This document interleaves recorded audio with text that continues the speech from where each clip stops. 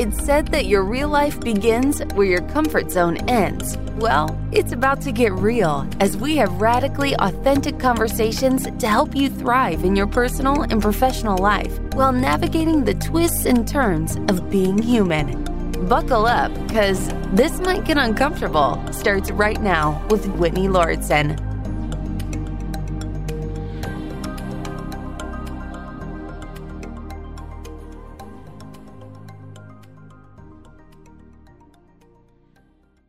I'm sitting here with today's guest, who I just asked how to pronounce her name, and she gave me the Americanized version, which is Lena, but then she shared how she would say it in Ukrainian. So can you share how to properly pronounce your name? It's Lena, and my full name is Yelena Sergeyevna Sokolenko. Wow, that is so beautiful. I would love to work on my Ukrainian language knowledge. I actually started studying it a little bit because, as I shared with you, I have Ukrainian heritage. My mother's father was 100% Ukrainian.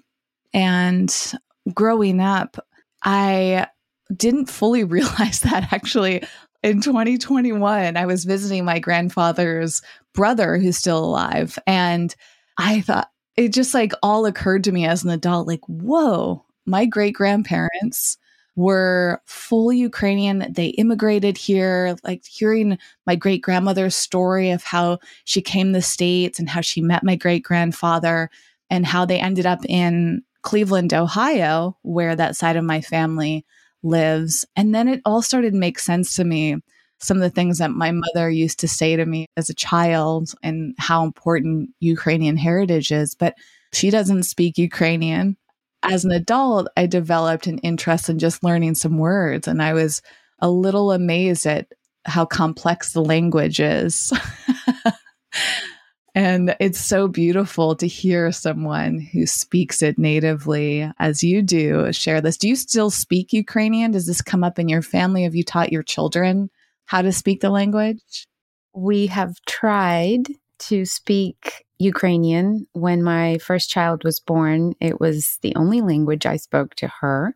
As she kind of started growing and we recognized some issues we were having, my oldest child's name is Catherine, and she's 16 now. She has an autism diagnosis. So with the speech delay, we had quite a bit of a time trying to introduce two languages at once. So I kind of had to let that go and let her focus on the English language since she's going to be living here. And now she can't stop talking. But to even have the language in the household, I think is so beautiful. And I've often craved that. Both of my parents have an interest in language. My father studied German. And when I was growing up, he would speak a little bit of German around me. He would visit Germany and he would bring back books and read them to me in German. And to your point, as a kid, it can be very confusing and overwhelming. And I remember being curious, but I didn't want the pressure of having to learn another language, I think. I also have some neurodivergence, and that shows up a lot in my learning style. Even my pronunciation, I wonder how much of that has been a challenge my whole life, just the way my brain works. And so I've had to push myself to overcome it. And for instance, I studied French in high school, and I was never getting good grades because I struggled so much, but I loved it. I was very, very interested in it. I just wasn't great at it. And it took actually more immersion into different cultures. And I've noticed this a lot, where studying something is hard for me, but if I can apply it, if I can be interested in it, or if I can have a reason behind it, it's helped a lot. So I'm curious, as you've seen your daughter develop, are there contexts in which she seems like she's leaning into the language, or is she not at that stage yet? It's actually quite funny. Just yesterday, my middle child, my son, is also starting to study French. And Catherine typed at some point. We were at a conference, and it was a typing conference, and she typed that she would like to go to France. And we had no idea where France even came from. She said Paris. And eventually I asked her, I was like, Catherine, why Paris? She goes, Mom, for the food. She's heard about the crepes and the cheese. And so we've been to France twice because of Catherine. It's kind of a long journey to that wish that she had. And now she's remembering French words. She's remembering Russian and Ukrainian words. And it just comes out in the most unexpected times. That is so neat. And isn't it beautiful, first of all, as a parent, to be able to fulfill a wish that your child has like that? I mean, travel is something that I feel is such a privilege, and to have the resources, to have people in your life that can guide you through that or provide it to you. I mean, that to me is something I try not to overlook with my family, because I also had the privilege of seeing them travel a lot and then inspire that within me. And now it's become a really big part of my life more and more. And I studied in Europe too when I was in college. And that was just one of the greatest things as your brain is developing, just understanding different cultures and immersing yourself in them to better understand other people. And that was part of what drew me to you, like reading about your story, given my Ukrainian heritage, but also the timeliness of what's happening in the Ukraine right now. Have you taken your children to the Ukraine, or how often have you visited since you were a child yourself? I have visited yearly before I had children. That was kind of a routine with us, and my husband came with me several times. I also have a sister who visited. Our grandmother was alive at that point. But I have not taken my children, and partly because when they were really young, there aren't really car safety mechanisms for young children like we have here. They've probably emerged on the scene recently, but when my children were young, it was not there yet. And I was waiting for them to get a little bit older. And then the climate changed and it just kind of became a safety concern. And so we've been to Europe, we've been close, but never in Ukraine with them. And how does that feel given what's been happening in the country? Do you feel a yearning to be back there? Have you been able to get involved with what's going on? Do you still have family out there that is experiencing firsthand what's happening? I do. So I have some extended family that lives in Kiev or on the outskirts of Kiev. And my father lives on one of the quieter corners of the city. And his area has not been affected in terms of actual war, but obviously has been affected in terms of being able to get around the city with public transportation and the inflation and the prices of everything going up. And now this uncertainty of what's going to happen in the winter and the heating and the ability for the city to survive. I hear that people are now looking for almost a more primitive arrangement for living that includes fire burning stoves and things that you wouldn't normally see in a high-rise apartment building. And there's just a lot of uncertainty. And that also lands back into the name of your podcast. This could be uncomfortable. And the uncertainty on one hand is a discomfort, but at the same time, through all of the journey and through all of the struggles and things that have come up in my life, you kind of learn to be comfortable with the discomfort because you know that that's where the growing happens. And just kind of isolating to the comfort of routine means that there's not a lot of growth. And that's kind of what I look for when I make peace with the fact that things are uncomfortable. It's beautifully said.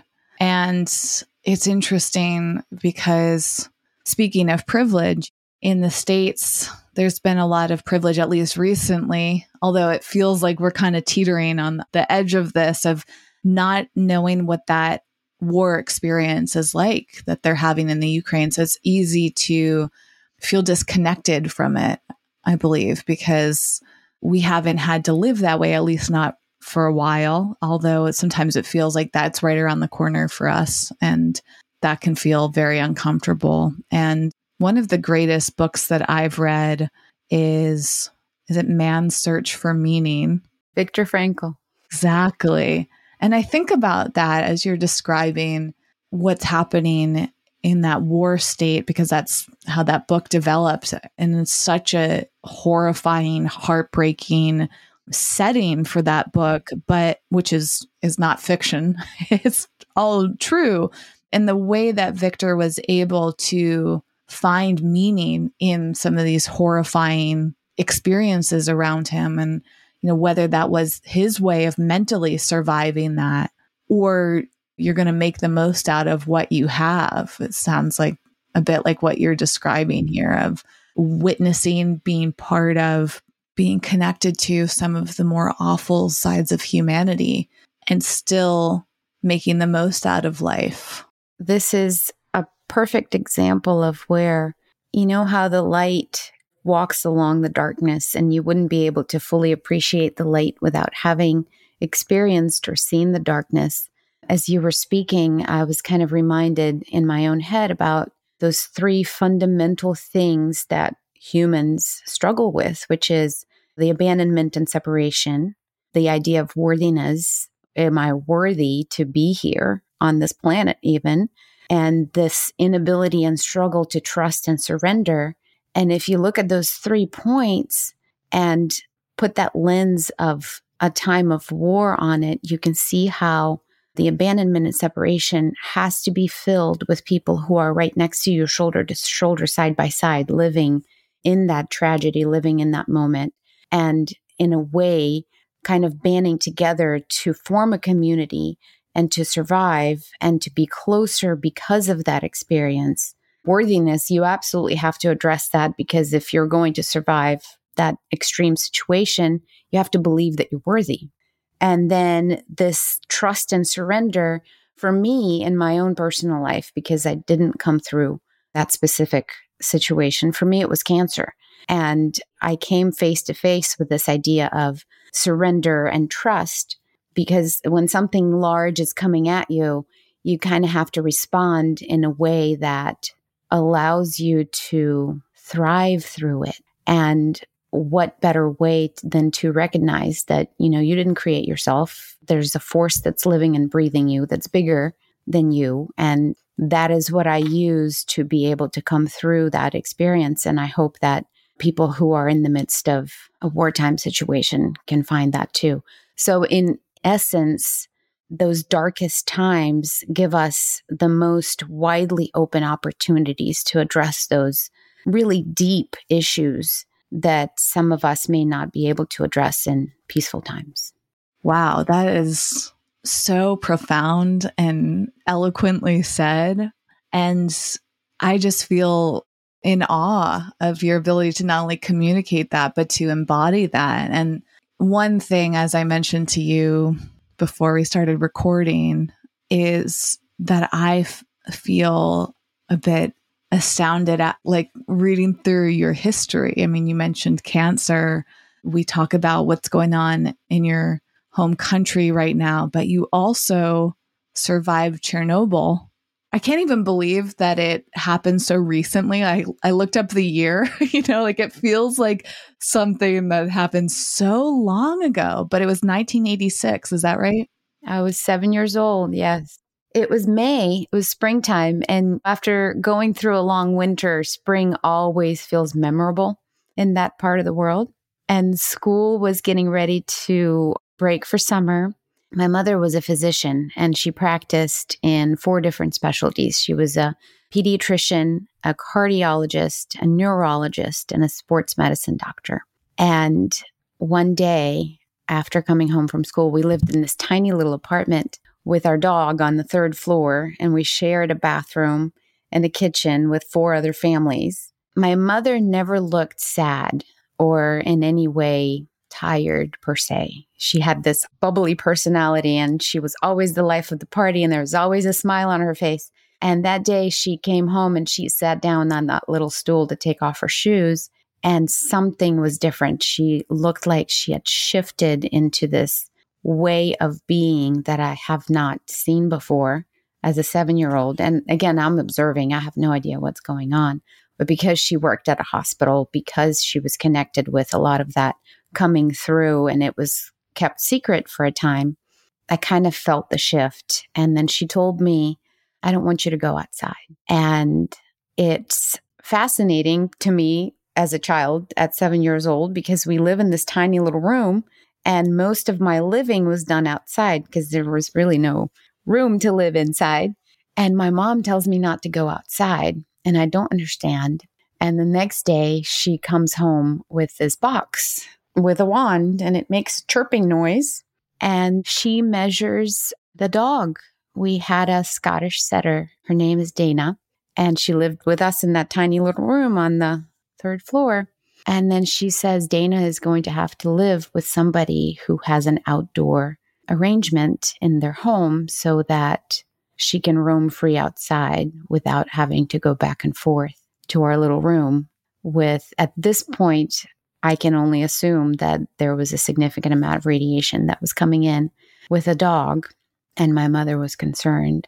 Looking back at my, granted, very childlike experiences, that was the time when I had to come to grips with the fact that something huge that you cannot see, that you cannot feel, taste, or smell can come and turn your life upside down and become something that you kind of have to grapple with, even though it's not a sensory experience. And then it led me to major in radiation sciences later on for my college, because that's kind of what I do when something big and hurtful comes at me. I really want to understand it with my rational mind. And I've had to shift that with my latest grapple with going back to cancer. But for the longest time, my rational mind was the place where I went every time something big, major, and hurtful happened.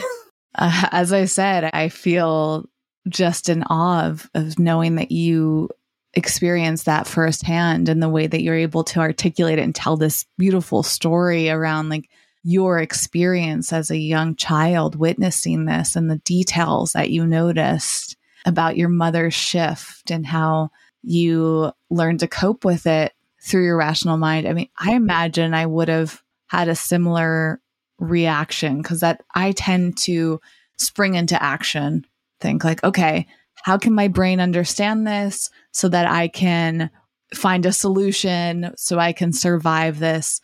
But it's interesting that you point out that, because if I'm understanding correctly, it sounds like maybe the rational side doesn't feel like always the right answer. Is that how I am interpreting that from you?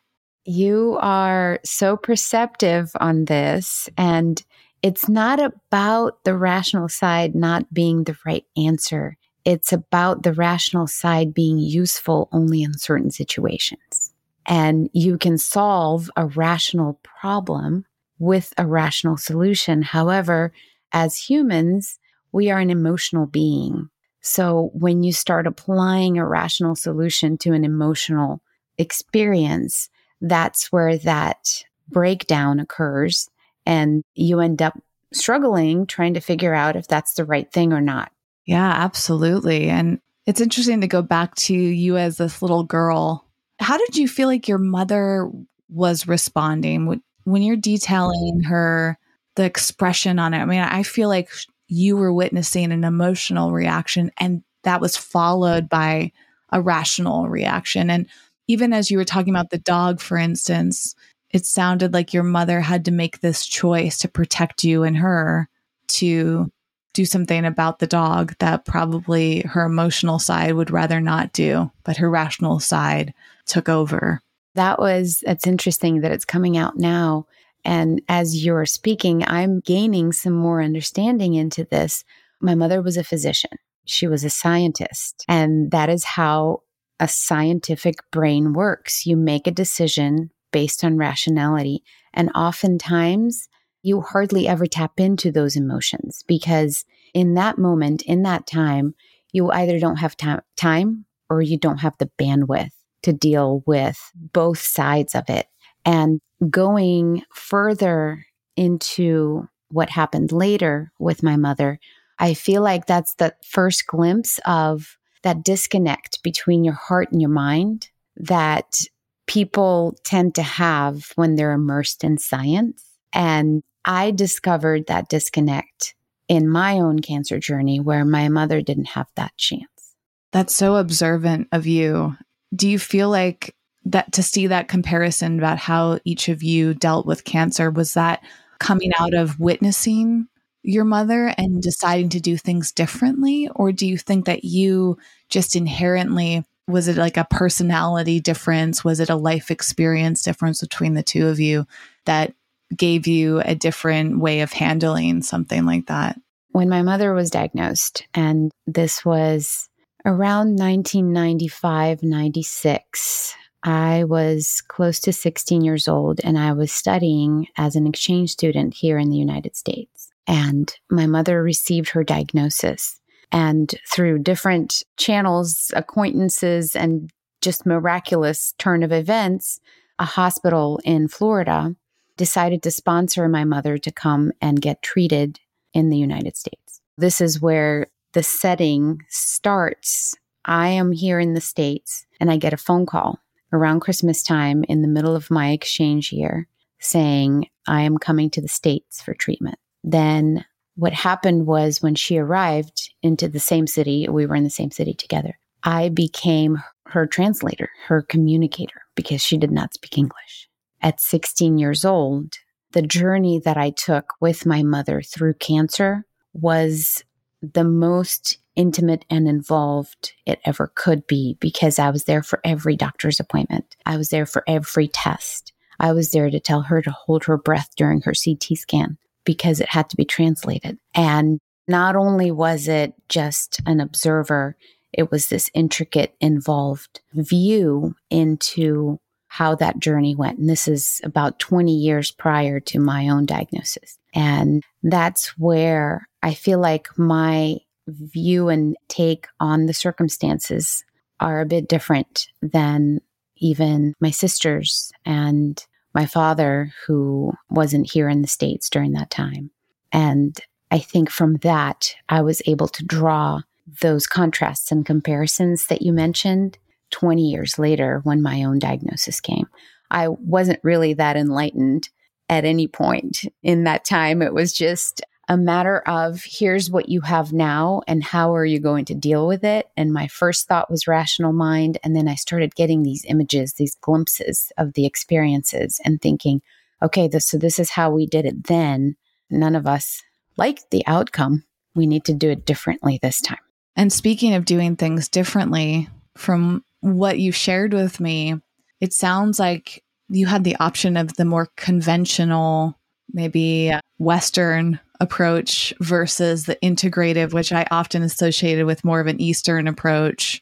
I'm not quite sure if you would feel the same way, but I guess with your perspective, having moved to the United States, it's interesting actually, because so many people talk about the United States as being the land of the free and access to everything and so much privilege, which absolutely does. But yet on the medical side of it, it seems like we're way behind what a lot of other countries do. And we have a vastly different approach that almost doesn't seem to be working. I'm curious, do you have that perspective on the States, given how you grew up and given your experiences personally with cancer and your mother's and the contrast that you've seen between that?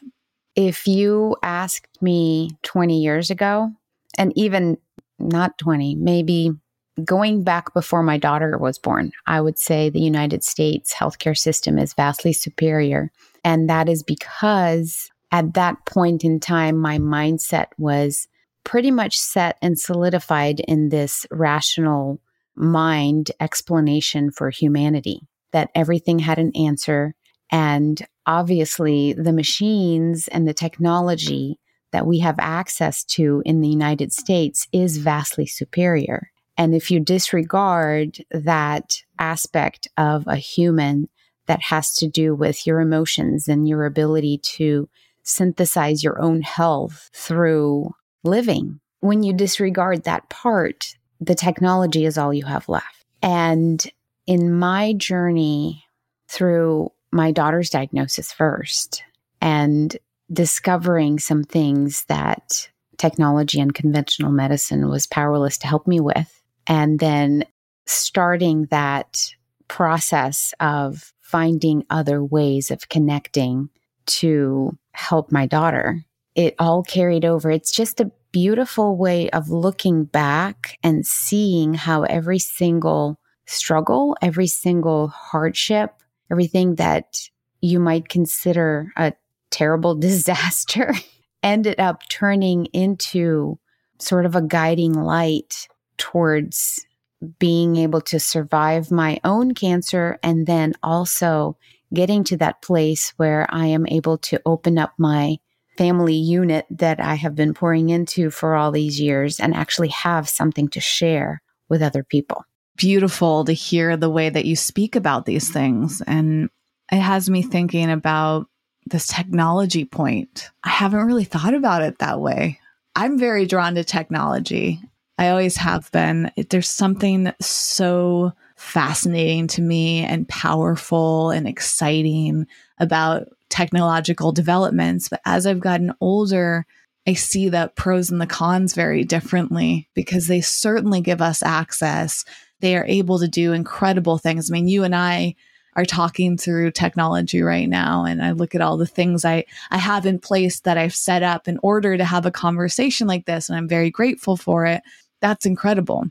But we're also finding as a society right now, there's a lot of drawbacks to the same exact technology. The overconsumption, the over-reliance on it, the place that it has in our lives, and the emphasis on stepping away from it and spending more time in nature, stepping away from it and spending more time in person with other people. You know, you mentioned the power of community and relationships, and how easy it is to distract ourselves and to numb ourselves to some of the things that we actually really need, and we forget the importance. And it'll be interesting to see as technology becomes more and more prevalent, and how children are growing up very differently now, which I imagine you think a lot about as a parent. Just that your point about balancing out that rational and that conventional and the technological approach to things versus, well, how would you describe what is on the other side of that? What is kind of the opposite of that? It goes back to that point that we were talking about as one of the fundamental struggles as humans we all face, is this idea of worthiness. And as you talk about technology, and this came into play with me when I first landed in the United States, and I didn't speak English at all. And I was sitting in a classroom, and I looked over, and I automatically thought that no matter who was sitting next to me, that they were smarter than me because they spoke English and I didn't. So it's almost like that parallel where we look at technology and we see all the amazing things that it can do, and we automatically assume that we are less than. To me, that could be, it's so far from the truth, because as a human being, and from the scientific point of view and from the spiritual point of view, I cannot tell you anything that comes from technology that could be more powerful than we are. Just the power of thought, the power of intention, the power of being able to decide and have a choice in your actions and building your future. It simply cannot come from a synthetic form. And that is probably the most important thing to address with our younger population. It's not that technology is bad. It's that we are worthy and powerful and are capable much more than it is. That is so important to hear, because if you break it down, it seems like technology certainly has helped us, but it seems like a lot of the worthiness elements and challenges that people are facing right now maybe even stem from technology. I mean, I'm processing this in real time and thinking about the comparison issues that a lot of people have right now. I mean, they are often related to social media, because we are exposed to people all around the world through technology. More people have developed a sense of unworthiness because they're able to compare themselves to many more people than they would without technology, for instance. And so I'm sure we could go on and thinking through all of that. And then there's that extreme response people have where they just want to abandon technology altogether. And that kind of reminds me of something I know you're also passionate about, balance. And on your website, you write at the very top, harmony, not balance. And I'm curious what that means for you, whether that's related to technology or not, but as a kind of a segue, why did you write that at the very top of your site? Why is that so key to you? So this is really something that's emerged sort of recently, because I have talked about balance before. And as a scientist, I think balance is good. You know, you put one weight on one side, the other one on the other side, and it balances out. That's great. But if you look at natural processes, the life itself, it's not about sameness. It's about harmony. When you have that balance, there is inherently no movement. There's no growth because everything's balanced. It's not in motion. However, when things are in harmony, you're able to draw out the best in the moment for your situation from the best source and leave the others be for the moment. And it's not balanced, but yet it is harmonized to your own current experience. That shift is happening, and my passion is mostly along the lines of growth, and growth cannot happen when you're in balance. I'm writing that down. Growth cannot happen when you're in balance. I'm going to pause here for a moment to take a very brief period of time to thank the show sponsor, Athletic Greens. They make this wonderful all-in-one powder that's virtually nutritional insurance. And to tie that into this conversation, I think of this as a really great way to be mindful and intentional about what you put in your body without overstressing. It's an all-in-one that contains vitamins, minerals, probiotics, adaptogens. I take it almost every single day at home when I'm traveling. Love the taste of it. It's low in sugar, and it's designed to support better sleep quality, recovery, mental clarity, and alertness. It's also recommended by professional athletes and trusted by leading health experts. And the best part is, beyond the all-in-one element, is that it costs less than $3 a day. So for a delicious tasting green juice, it's really affordable and convenient. And because they're sponsoring this show, Athletic Greens is going to give you a free 1-year supply of their immune-supporting vitamin D, which I also take every day, along with 5 free travel packs of this AG1 green powder that I've been talking about. All you have to do is visit athleticgreens.com/wellevator. Again, that's athleticgreens.com/WELLEVATR. And there you can take ownership over your health and pick up the ultimate daily nutritional insurance. The link is in the description of this episode along with the show notes. So go check it out. And I hope you enjoy it as much as I do. Now back to the show. That's so interesting because I feel like so many people go to that word balance, or maybe they even confuse harmony with balance. Do you find that to be the case? I think my first thought on this subject came to when I was considering motherhood and this idea of how can you balance? You know, everybody says, let's balance your career and your home life. If you balance your career and your home life, then ostensibly you're doing half your energy to one and half your energy to the other.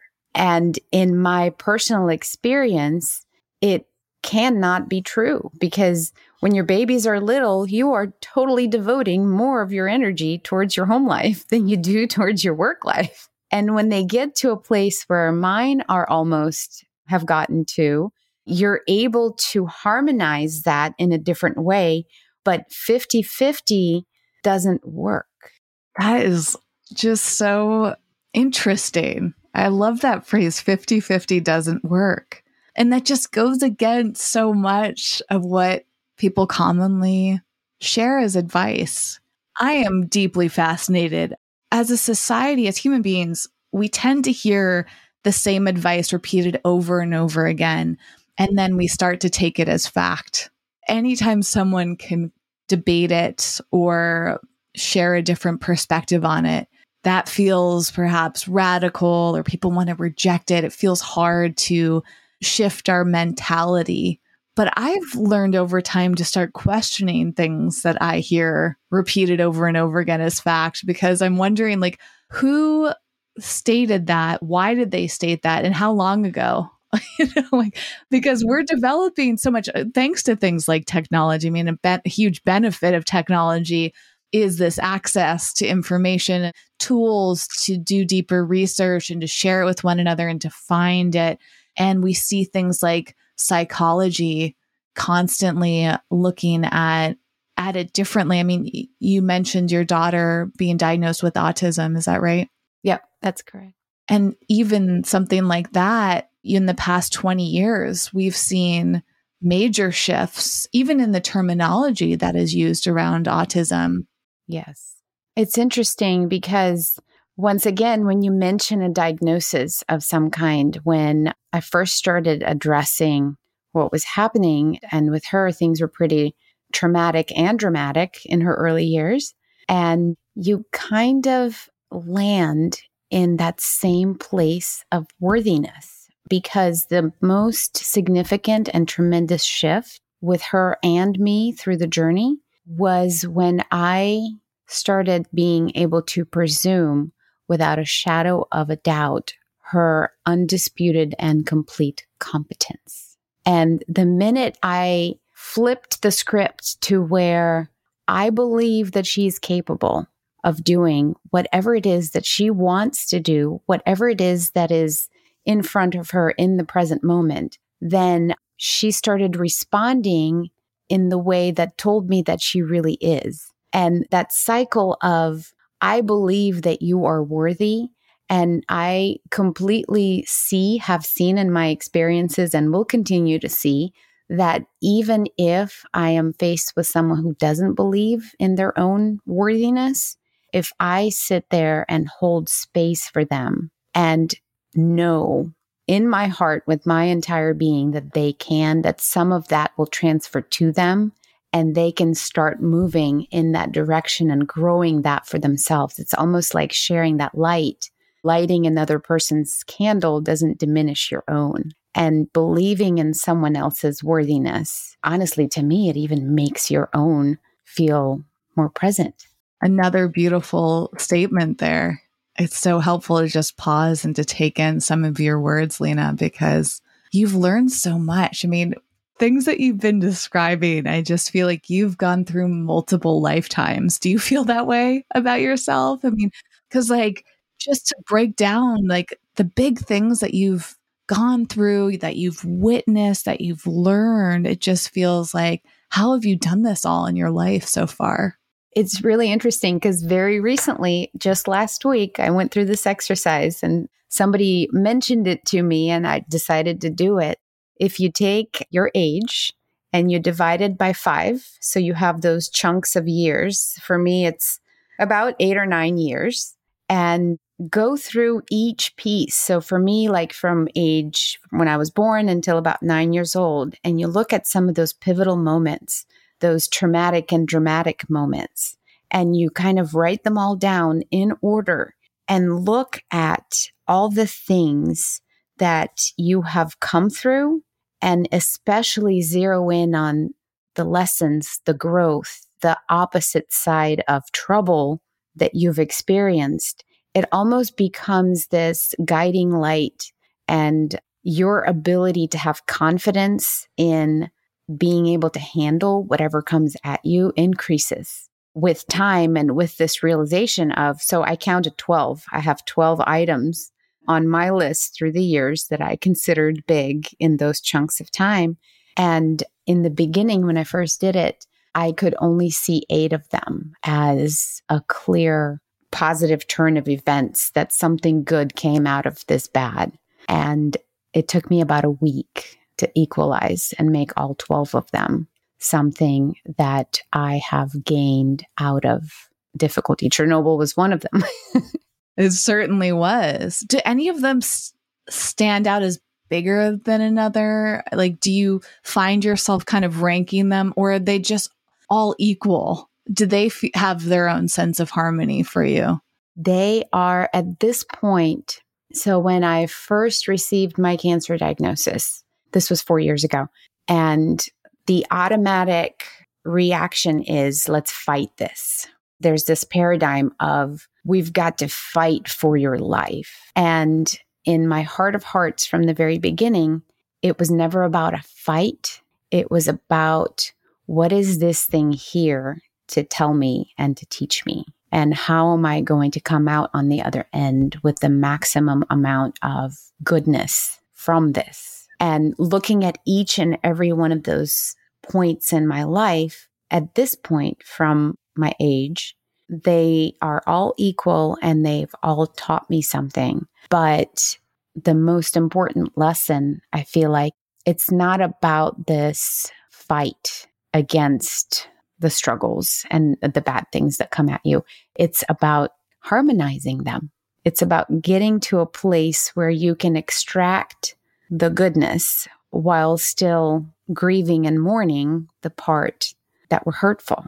But then at the same time, it kind of catapults you to a new level of experience when you're able to move through that, because every time you do something difficult, the next time you have more confidence and more, almost like a muscle that was built up to be able to handle the next thing.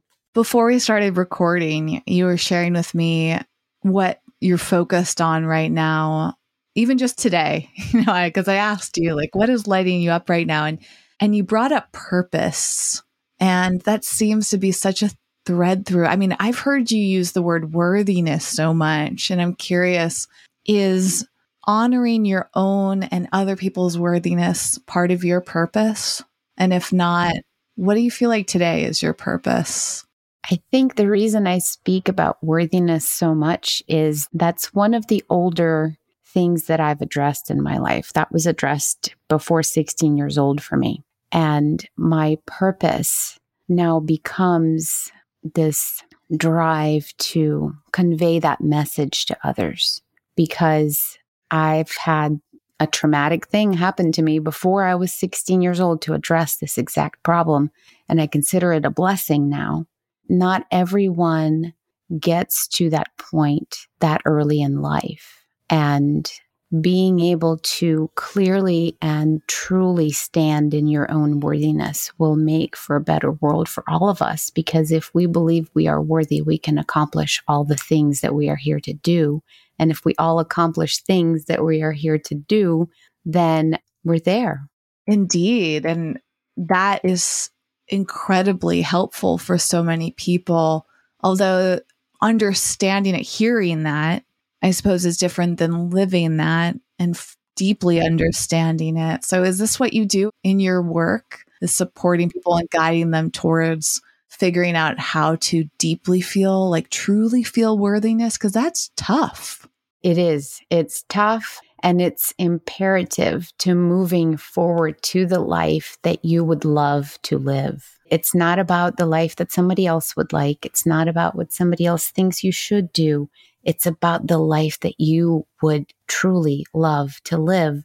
And you can only get there when you believe that you are worthy of that. And in my work, what I do is, obviously, I can't place that belief into someone. What I can do is explore and ask some questions similar to what I did myself last week as an exercise of, let's list out all of those pivotal points and let's see how they have shaped your life. And let's see how amazing you truly are because you came through them, because you are here, you are on the other side of them. You are speaking to me about growth. And there is no doubt, if you really internalize all of the experiences that you've gone through, because let's face it, you've gone through every single bad experience in your life with 100% survival rate, right? Because you're here.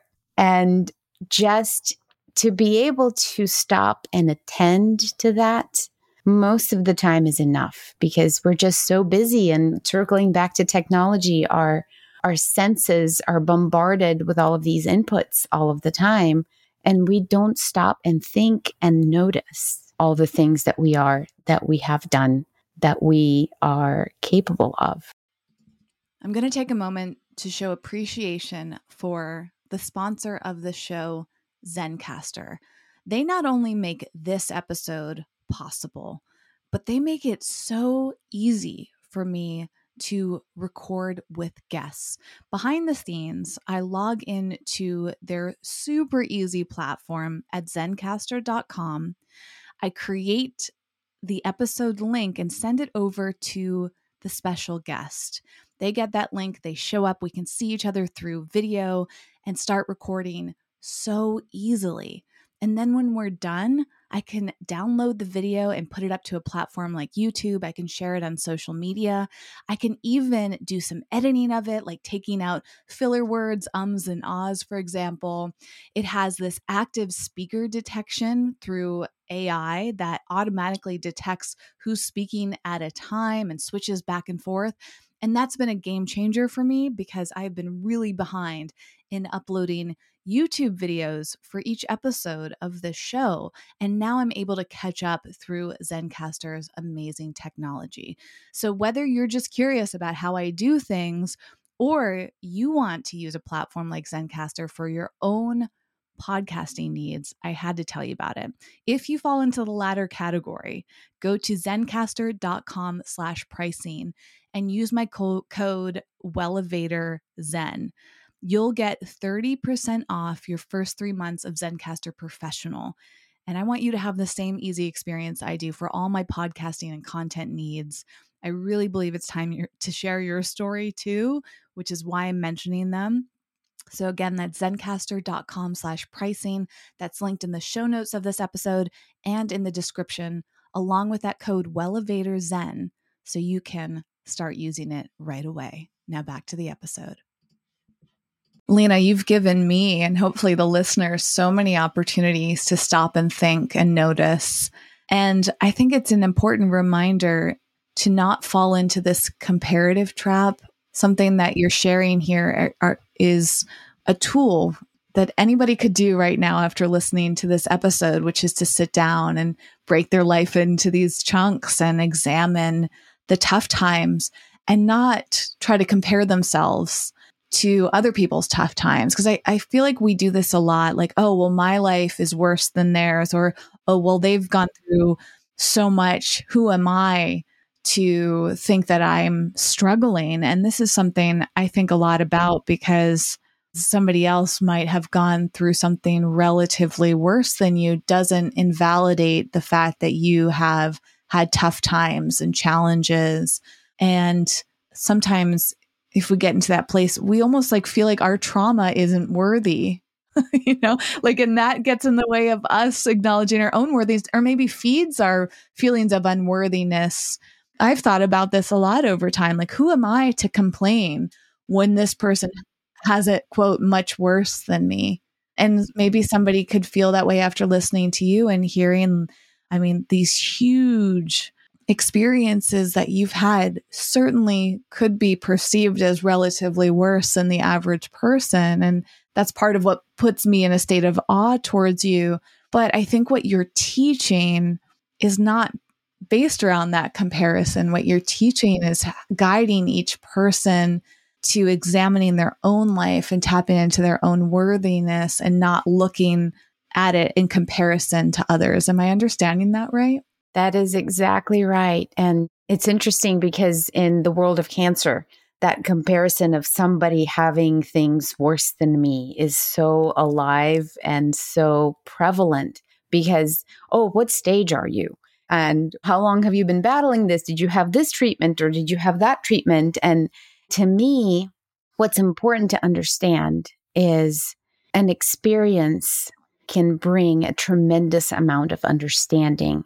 And it is individual up to the person experiencing it to get there. As an example, having cancer is like diving into this pool full of muck. It doesn't matter what stage you are in that pool.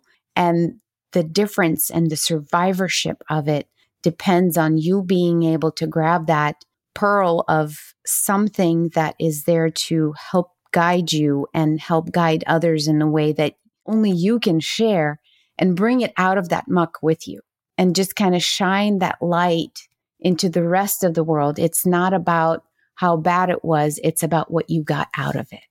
And you can get such a deep understanding from my first one was having my dog go live with another family. That doesn't seem extremely traumatic, but it shaped me in a way that cancer did. And it stands on that same level right now. I'm so glad that you highlighted that experience with your dog, because I feel like we brushed over it so quickly. And in my mind, I mean, certainly I'm very attached to my dog. If I had to go through that now, that probably would be a defining moment. And I'm curious, how did you move through that pain of saying goodbye to your dog? And what is the lasting impact of that for you? So that was the very first time when I gave into my rational mind, and the understanding and the life that I have chosen was being done through the lens of rationality rather than emotion. And it took me into that circle of the scientific way, the way of numbers and formulas and having an explanation for everything. And then I had to go through my entire lifetime and all the things until I got to cancer. And that line was able to shift back into that ultimate connection of mind and heart, conventional and integrative, that you don't have to pick a side because you can have it all. You can have your cake and eat it too, because we all take our experiences in harmony, and that it's a beautiful way to kind of wrap it together, because I can take some conventional wisdom and I can take some integrative wisdom and I put it together and it works just right for me. And for you, it would be in a different ratio, right? And what tends to happen in the world now is you're either all conventional or you're all integrative. And if you pick one, then you can't have anything of the other.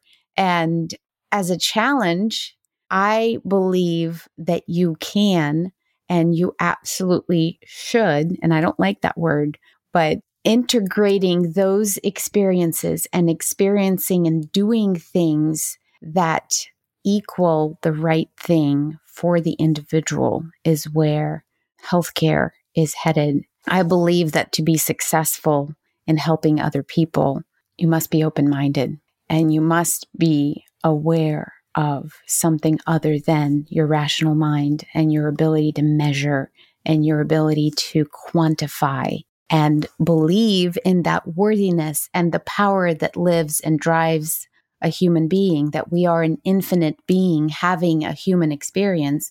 And in as much of the powerful side that we have, we also have this human side that is prone to making mistakes, and that those are okay and they don't take away from our ability to be infinite. At the same time, it's such a confusing and beautiful and astonishing concept to me. I think those words, beautiful and astonishing, are things that I would like to use for this conversation and getting to know you, Lena, because that's how I feel. I'm so moved by what you shared today with me and the listener, and the way that you express this and you've thought about things, and also just the energy in which you hold space.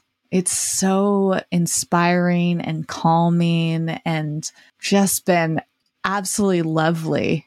I've used the word awe a lot, and that's the best way that I can describe it. And I'm deeply grateful for that. And I also find myself wondering why you don't have your own podcast. Is that something you've thought about? I mean, what a gift you've just given me and the listener today.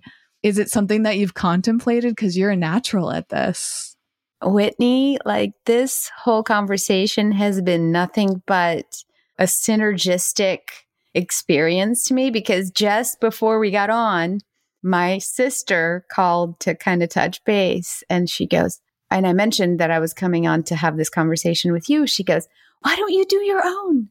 And my answer was, that harmony of being able to do all the things that I do in my life, and it doesn't quite support me learning a whole new way of tech just yet. but it is coming, and my website does have a spot for it that is not live or active right now. And I think I will consider this another nudge in that direction. Another awe-inspiring way of expressing your current state. And I will link to your beautiful website, which also gives me that same feeling. For anyone who wants to learn more about your work, that'll be linked in the show notes, which has a full transcript. So if you want to go back and re-listen to or even read for the first time everything that Lena shared today, that is to get all together compiled at wellevatr.com. That's WELLEVATR.com. And there will be links to get in touch with Lena, to learn more about her, to explore all of the ways that she supports people. And perhaps stay tuned if she does decide to embark upon podcasting and continue sharing this beautiful wisdom. Whatever I can do to support you, I'm here to help, Lena, because I think you have a power about you to teach lessons and do it in a profound, relaxing way. And you have made a great impact on me. And I'm so grateful to have been able to get to know you through this conversation and to be able to share this. It has just been absolutely delightful. And thank you for being open. Thank you for listening and being receptive, and for holding space for me and your listeners, and for following your heart and what you love to do. My pleasure.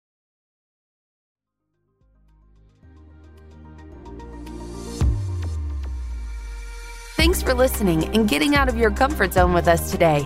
For show notes and more high-performance resources to help you thrive, go to wellevatr.com. That's WELLEVATR.com.